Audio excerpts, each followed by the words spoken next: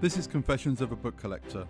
I'm your host, David Headley, and I'll be exploring all aspects of publishing and book collecting, interviewing best-selling and upcoming authors, and sharing insights on inspiring books, both new and old. Welcome back to part 2 of my first podcast, and you've heard from Steve asking me questions. S.J. Watson is now going to be interrogated by me, which I'm really looking forward to, and talking to him about his 3 wonderful novels. Though I want to start, obviously, with his debut novel, because that's remarkable, and it's the reason how I got to become friends with Steve. You went to the Faber course? Academy. Yeah. And did you enjoy that? I did, yeah. It was great. I mean, people often ask me whether they should do that course. For those that don't know, it's the Faber Academy. So Faber and Faber are the publisher, obviously, and they set up a creative writing course. And I did the first, writing a novel from start to finish, it was called. It's a 6-month course. And I was on the first intake of that. And I think because I kind of became the poster boy for a while of that endeavour, people often ask me whether they should do that. And I always say, I don't know, because for me, it was exactly the right thing at the right time. It was what I needed to give me the confidence to write, to give me the confidence to show my work to other people. It really kind of inspired me and spurred me on. But I do know people who have been published, and I'm not going to mention names, but who have been published and who have had great success from that course, and have also done that course, who felt it actually held them back and it wasn't the right course for them. So yeah, the answer to your question is yes, I did enjoy it. It was the right thing at the right time for me. Great. And I'm grateful for that course, because we were then given, Before I Go to Sleep, your debut novel, which I prize it into as many people's hands still to this day, because I really did love it. It debuted in 2011. Mm-hmm. It sold to 42 territories, different countries. The film rights sold immediately too, and it was made into a film with Nicole Kidman and Mark Strong and Colin Firth, yes. And in fact... And Anne-Marie Duff is in it too. Oh, yes. Mustn't forget Anne-Marie. And I was delighted to be invited to the premiere with you to go and see it. And it was extraordinary. Well, you needed to be there. Well, I'm not even joking. You totally did. It was so amazing. I remember getting to the lift to go to the bathroom, and this gorgeous smelling tall lady stepped out and winked at me, and then I realised it was Nicole Kidman, and I nearly passed out. She did smell very nice that night. She did, and she looked beautiful. She was anyway. But your book was, I think we mentioned it in the first part, was sent to me. It was a bound manuscript, because the proofs hadn't been done. But Selina Walker, the inimitable and brilliant Selina Walker, your publisher at the time, had bought your book and wanted me to read it, and so she sent it to me. And she said, David, you're the first person outside of the publishing house to read this book. I hope you'll love it. Let me know what you think. And I took it home, and that was a Friday it arrived. And I remember Saturday morning coming, and I went downstairs to the kitchen, and I pulled a chair at the kitchen counter, and I sat down to read your book. And before I knew it, it was 1:00 in the afternoon, and I devoured the book, and I was aghast. I mean, I was just, in a good way, I was kind of like, that is tremendous. Like, that's the most exciting book I've read in a very long time. And I think I've said to you before, when books do that to you, when they place you, you know that they've made an impact on you. And then the first thing I did was I emailed Selina and said, oh my goodness, I absolutely love this book. I what do I have to do? I need to support this book. I need to buy. And it was the first time Galter Books had bought 1,000 copies of any title, and we bought 1,000 copies of your book. And we bought a beautiful edition, a gold edition. It was sprayed gold. It was beautiful. And it sold out prior to publication, which I knew. Then I was on to like a winner as a bookseller. I was like, yeah, I've got it right.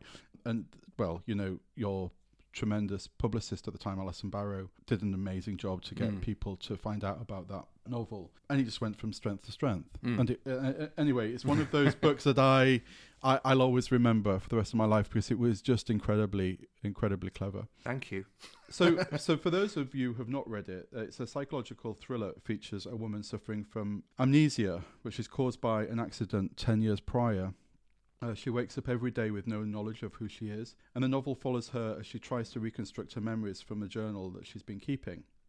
She learns that she has been seeing a doctor who is helping her to recover her memory, and that her name is Christine Lucas. She's 47 years old, she's married, and she's got a son. But as her journal grows, it casts doubt on the truth behind the knowledge as she determines to discover who she really is. And I think that's what you do so brilliantly. I don't want to give anything more away, because if you haven't read it, there are more twists than in a corkscrew, and it is just a page-turning, brilliant novel. How long had that been percolating in your brain before you put it down on paper? About 2 weeks. Oh.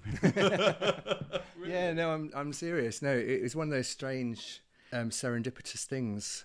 When I started the Faber course, so the history, I've always written to a greater or lesser extent, and just prior to the Faber course, I'd spent probably about 4 years writing a book that I'd sort of finished and then edited, and it hadn't worked, and so I'd edited it, rewritten it, and edited it again, and it just wasn't working. And so when I was accepted onto the Faber course, I thought I can either take that book that I'd been struggling with and try and finish it, but I decided that the alternative, I could start something new. And that was preferable, because I thought I would learn more from going in with a brand new project. But I had no idea what I wanted to write. I mean, I've got notebooks full of ideas, but nothing that was really exciting me, I suppose. So I think the course started at the middle of February.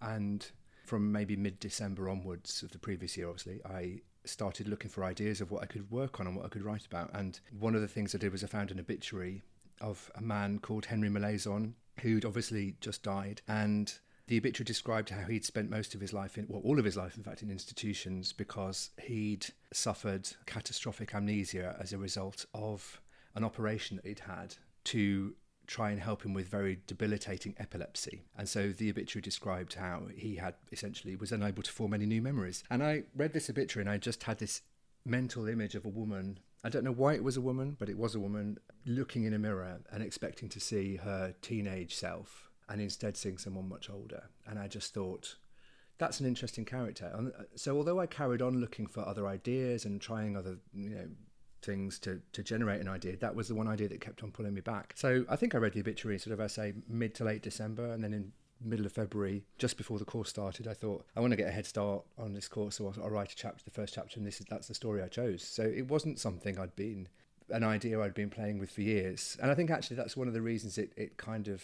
I think I didn't overthink it. So, and in a strange way, that probably helped in what it became, if that makes sense. Yes. And I remember Selina inviting me into the offices of the publishing house, and she said, I'm excited to show you covers for the book. And I don't know if anyone has seen, this is a silly question, I'm sure lots of you have seen The Devil Wears Prada. Do you remember when Miranda Priestley goes to the showing of the clothes before it goes to the Paris show, and she purses her lips in dissatisfaction? I practically did that when she showed me your cover, and I was kind of like, oh.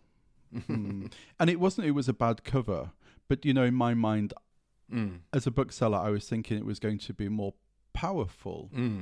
And I know that you've told me that cover was used internationally, but I didn't feel it was right for the UK market. And so Claire Ward, who was the designer at the time, we were in her office, and she said, what do you think? And I said, I think it needs to be more iconic. Iconic. Well, I'm not saying anything more, because I can't say that it was my idea to put that eye on that cover, but certainly it was that conversation drove us down that route. And I saw a cover with the eye on, and I said, that's it. That's an iconic cover, and it has proved to be. It's a beautiful cover. I think Claire did an extraordinary job. Absolutely, and I can say that because I had nothing to do with what went on the cover. So yeah, I think it was a brilliant cover. Yeah, Claire's an amazing designer. And I think the proof was in the fact that so many books that were published in the months and years after it also had eyes on the jacket. Yeah, well, that publishing does that. It does seem to want to jump on the bandwagon of other successful books. Flog a dead horse, one could say. No, not going down that route, but it does happen quite a lot. And so the success of that book was amazing. And then obviously you wrote Second Life. Tell me the ideas behind Second Life. I mean, that's quite a different story altogether, really. Yeah, I wanted to write, I mean, in some ways it's a much more straightforward psychological thriller. In other ways, it's not, though. I mean, I was trying to bring lots of disparate ideas together. I think whereas Before I Go to Sleep came out of one single moment where the idea came to me fairly fully formed, the character came in one, blinding flash, for want of a better way of putting it. And then I just had to decide what I wanted to do with her. The character of Julia in Second Life was much more of a slow process. And I really wanted to write a book about addiction. A very good friend of mine said to me that addiction is a patient disease, by which she meant that often people will be suffering from one form of addiction, whether alcohol or drugs or whatever it might be, and they'll have stopped that, they'll have given that up, or they'll have, conquered, they think, that addiction, but then something else will re-emerge and claim them. So I kind of wanted to write a character who that happened to. I didn't want to write a book about somebody who is, an ex-drug addict and starts taking drugs again. So I wanted to do something much more nuanced than that. But it was also a book about the modern day obsession, I think, or not obsession perhaps, but the modern day, the way that we live our lives now, kind of in public and with online chat rooms, and the ability, I suppose, one of the reasons it's called Second Life is because it's about this ability to create a different persona and explore a different facet of your personality. And the internet enables you to do that in a much more obvious way. And I suppose I wanted to write a book that was about the dangers of that. I mean, I'm talking about it now, and actually now, because I was writing, that book came out in 2015, so it's quite an old book for me now. And now I can almost see that there were almost too many ideas going into it. Right. I think one of the challenges of writing that book was actually pulling a thread where I could bring all those disparate elements together. But do you think the pressure from the first book, the success of the first book, maybe put more pressure on you to deliver the second book and be as successful? That must be hard. Yeah, it was. I mean, I'm always very cautious talking about this because I'm really aware that it's a luxury problem to have. I joke that there's a reason that the Faber Academy don't have a course entitled How to Follow Up a Hugely Successful Best-Selling Debut Novel. It's a problem that most people would kill for. But it did bring its own challenges. I think it's a Stephen King quote, but he said that the thing about writing a book is you need to write the first draft with the door closed and the second draft with the door open, by which, you write the first draft predominantly for yourself. You're telling yourself the story. And you're not allowing other people's opinions to even, impact you in any way. But then in the second draft, you have to obviously think about what the reader's going to be thinking, your editor's going to be thinking, what your agent's going to be thinking. And I think I just found it very difficult to keep the door closed as I was writing my first draft, the metaphorical door, obviously. So I wrote Before I Go to Sleep in a state of kind of blissful ignorance. I was on the course, so I had 6-7 people on my course who were going to read chunks of it, not even all of it. I would show it to my mum, and my dad, my stepdad, but beyond that, I didn't really have any ideas. My hope was an agent might one day read it, or read something of mine. I wasn't even sure if it was going to be that book. So I wrote it without really thinking about other people at all, in a way. And then suddenly when I sat down to write Second Life, I'd not only got an agent who was going to read my work, not just hoping she was going to, and I'd also got not only an editor, I'd got 4 English language editors, because I had, UK, Canada, America and Australia, all with different editorial inputs. And I had, I don't know how many, 20s plus publishers around the world. And more important than any of those people, I had however many, millions of people had read Before I Go to Sleep at that point. So I knew that a percentage of them at least were going to be interested in what I came up with next. So it was very difficult to try and not think about all those voices. I mean, I don't do it anymore. But I used to read my Amazon reviews, and I remember there was one-star Amazon review that someone had written about Before I Go to Sleep, and they'd put something like, the characters in this book turn to each other so many times that it's a wonder they're not dizzy. Because obviously that's one of my crutch phrases. I think all writers have them, and if you're lucky, if you're clever, you take them out in the editing stage. But I had, he turned to her, she turned to him, as my kind of phrase.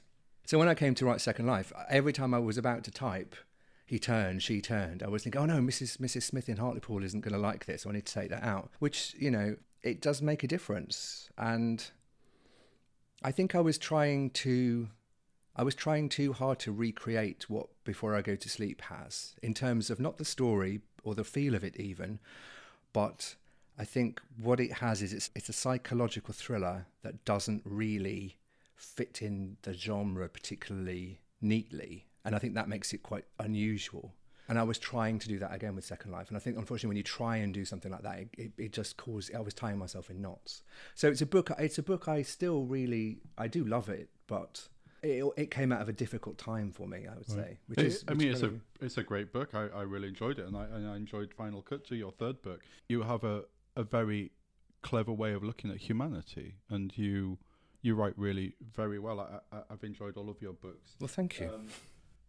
Blackwood Bay is the place for your third book. It's just an ordinary place where bad things have happened and to ordinary people, and I think that's that is your thing that you look at, isn't it? People who things happen to, and you want to explore that and what damage it does. I mean, so far, I haven't wanted to write crime fiction that has, serial killers running around in ski masks. Not that there's nothing wrong with those. And I enjoy reading them, but so far they haven't been something I've been interested in writing. I've been much more intrigued by the dangers that everyday, ordinary people face. I'm much more about the domestic problems and the domestic conflicts and how they can spill out into murder and people being really horrible to each other than I am with a kind of serial killer thing. So far. Okay. But who knows what's next? What is next? I mean, where are you? Who knows what's next? So we've talked about Before I Go to Sleep before today, and I wondered whether you would ever revisit that. Is there something to revisit there? Is there another story there? Well, I always said I would never do a sequel to Before I Go to Sleep for the sake of it. I would never do, because to me that's a kind of a self-contained story. Even to the point that essentially, although, as you mentioned in your introduction, she reads a diary, which allowed me to, go backwards in time and explore more of the story. But essentially, it starts with her waking up on one day and ends without giving too much away. The final page is her going to sleep on the same day. So it all happens within one day. And so I always said I would never do a sequel that was just, and then the next day she woke up and this happened, a sort of straightforward sequel. And so... But I never ruled out doing something if I could doing a sequel if I could bring something new to the story. I suppose what I'm trying to say really is I would only ever do a sequel if it made readers gasp. Right.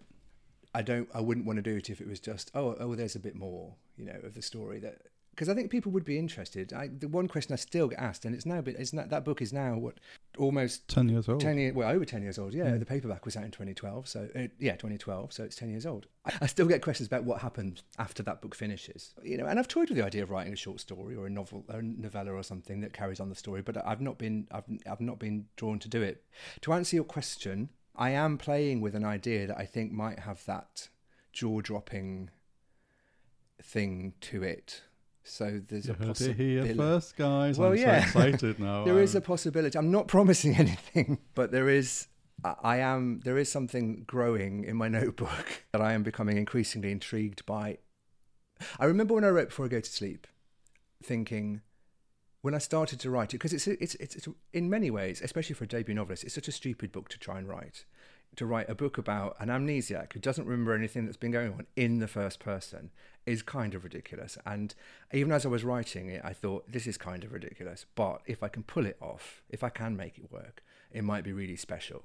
And I think what I'm trying to say is I would only write a sequel if I had that same sense of, I don't know if I can pull this off, but if I can, it could be really special. And I think I have an idea which is scaring me, which actually I think is a sign that it might be where I ought to be pushing my work. I'm really excited. I can't wait. I remember lots about Before I Go to Sleep. And I remember detail about that book and how it challenged me and how it made me feel. You probably remember more than me. People talk to me about the story and I'm like, I haven't read it for over 12 years now. I do have an exceptional memory. My husband will tell you he wished I didn't have such a great memory because I will bring things up that he said. And anyway, that's a different story. I should write about that. So one of the things that you are really good at, and we spoke about it in the first part, was you support lots of other authors. I mean, you have your Twitter book club and you support authors with your groups. I mean, you have a writers group that you help support other authors. I guess you just really want to be surrounded by writers to help them and support them. Have you read anything recently that you just think, oh my goodness, this is really brilliant? Unfortunately, I'm the opposite of you. I have a terrible memory. Oh, right. So the answer to the question is yes, I have. But what you're really asking me, what have I read recently? No. If you don't remember. I read Victoria Salmon's book. which is called Truly Darkly Deeply, and I really, really like that.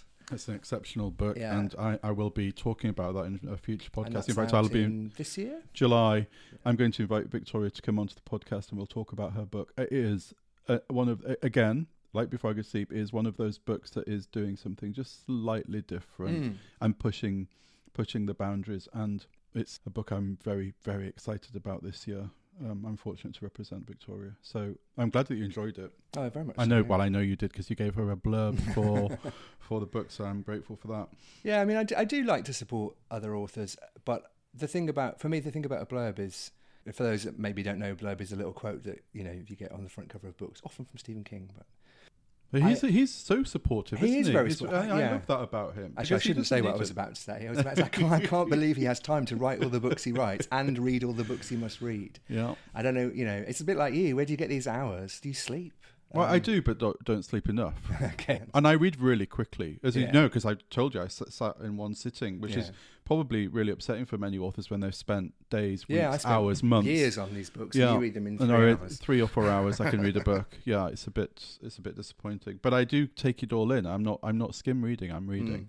But I think a lot of what I was going to say about blurbs, though, I think a lot of people think that they are favours that authors do for other, and maybe some people, in some cases that maybe is true, I don't know, but I only ever really give a quote for a book I love. Yeah, and that's right too. Yeah, because you can't fake it. I mean, one of the great sort of perks of the success that I've had is that I do get tons and tons of books landing on my doorstep every day, it feels like. I don't have time to read them all. No. I read as many as I can, and I try and skim all of them so I can get a nice sense of whether I'm going to like it or not, but I couldn't read them all. But when I do read one, I think, yeah, this is great. There'll be things and it's nice when you love a book and then it does. Well, you experience this, I know. When you love a book and you think that's great and it should do really well, and I hope it gets read by a lot of people, and then it does find a readership. That's really wonderful. It is. So, Steve, this is the confessional part. This is Confessions of a Book Collector, and so welcome to my confessional. Tell me about some of the books that you have in your collection. This is a podcast for book collectors too, so what are you really proud to have in your book collection? There are a few, actually. I've got the first edition, although it's also the TV tie-in, because it was never published in hardback before the TV tie-in, of Oranges Are Not the Only Fruit. Right.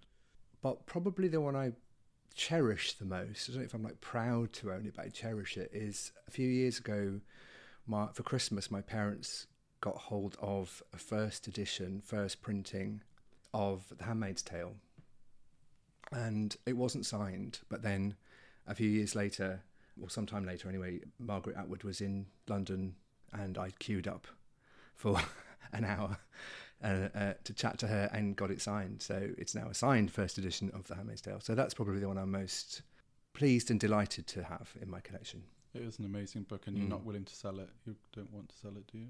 No, because it's also signed to Steve. Oh, so. Yeah, no, that's no good to me. It's no good to you, no. But Oranges Are the Only Fruit is a wonderful book, and it was published as a paperback original, a tiny little paperback. Yeah, and it's worth a lot of money, even though it's a paperback. So. Right, I've got the hardback. Is that worth anything? Not that I'm going to sell it, collectible, but it's the first edition that format. It's never been hardback before, as you rightly say. Great. And anything else? Well, I mean, I don't want to. I've also got The Folding Star by Alan Hollinghurst. Oh yeah. Which, I mean, I don't know if that's particularly collectible or particularly, for me, it's never about whether these books are worth anything. Although it's nice to hear when you hear that they are. But for me, it's just I absolutely love that book. So I love the swimming pool library. Yeah, it's an amazing. Yeah, book. I don't have that. No. I mean, I've got it in paperback, but yeah, I don't have anything collectible. Look, I'm going to say thank you so much to you. I am grateful for you giving up your time to come and do this podcast with me. Thank you for inviting me. Subscribe now and follow Goldsborough Books on socials to keep up to date with our latest news and to learn who will be joining me on Confessions of a Book Collector, your new favourite podcast.